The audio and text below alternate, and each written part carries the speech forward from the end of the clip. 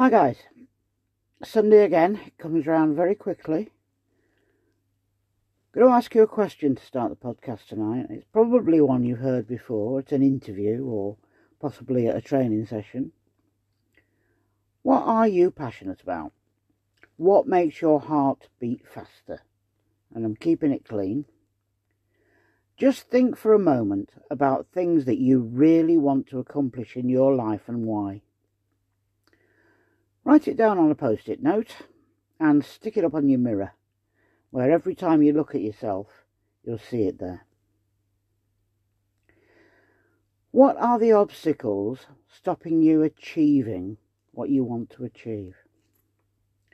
And like I've just said, how many times have you heard this question asked?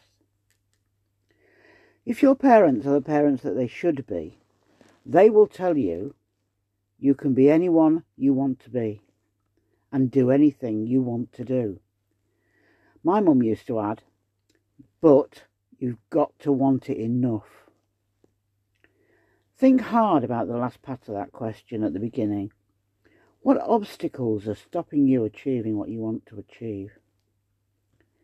A few months ago, we were all hearing the dreadful news around the murder of George Floyd and Black Lives Matter. And during that time, how many times did you hear the phrase, every life matters? Well, you would think so, wouldn't you? And that was what I thought, until I attended a Black Lives Matter webinar during a furlough, and a question was asked. Have you ever left your home scared for your own safety because of the colour of your skin? And of course, I couldn't answer yes to that. What I could say was that I understood the prejudice and the feelings of fear and uncertainty of my own safety walking the streets in the 70s because of my sexuality. And like our black brothers and sisters, prejudice was the biggest obstacle to me achieving what I wanted to achieve in the 70s.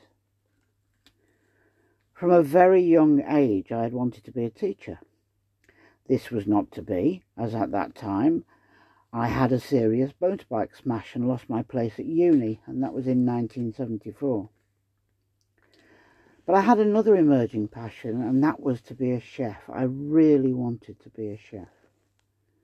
However, women were not welcome in most professional kitchens at that point, so I thought the best training I could get was in the Women's Royal Army Corps, as it was called then. I made the mistake when I turned up at the recruiting office by calling it the rack and got into serious trouble.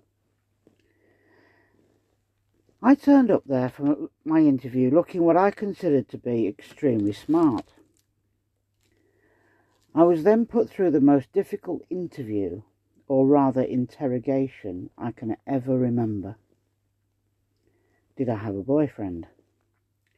Did I have any perverse interests in girls? And there were worse questions.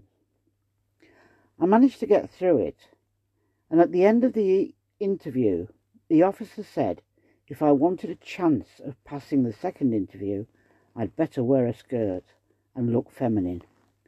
Otherwise, they would think I was a right dyke. So as I left the office, another plan fell by the wayside. It took another 5 years before I had the chance to train as a chef, and that was thanks to the Manpower Services Commission. Every step of the way on my career path, being gay and being female were my biggest obstacles.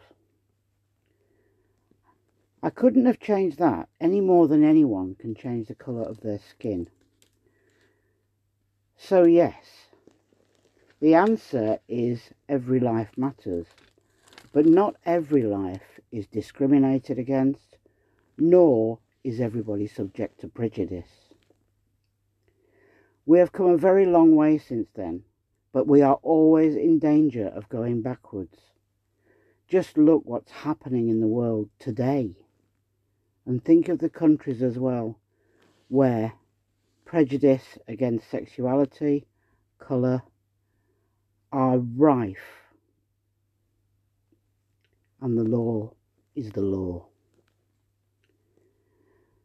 Oh, and by the way, I became a chef and later a teacher. I just had to take a different route and get round the obstacles, or over them, or under them, or get rid of them completely. So whatever your dream is, I'm going to be the parent that says you can be and do whatever you want to do. Ignore the obstacles, just find a way around them. Don't change who you are, just change the route you take. See you next week, guys.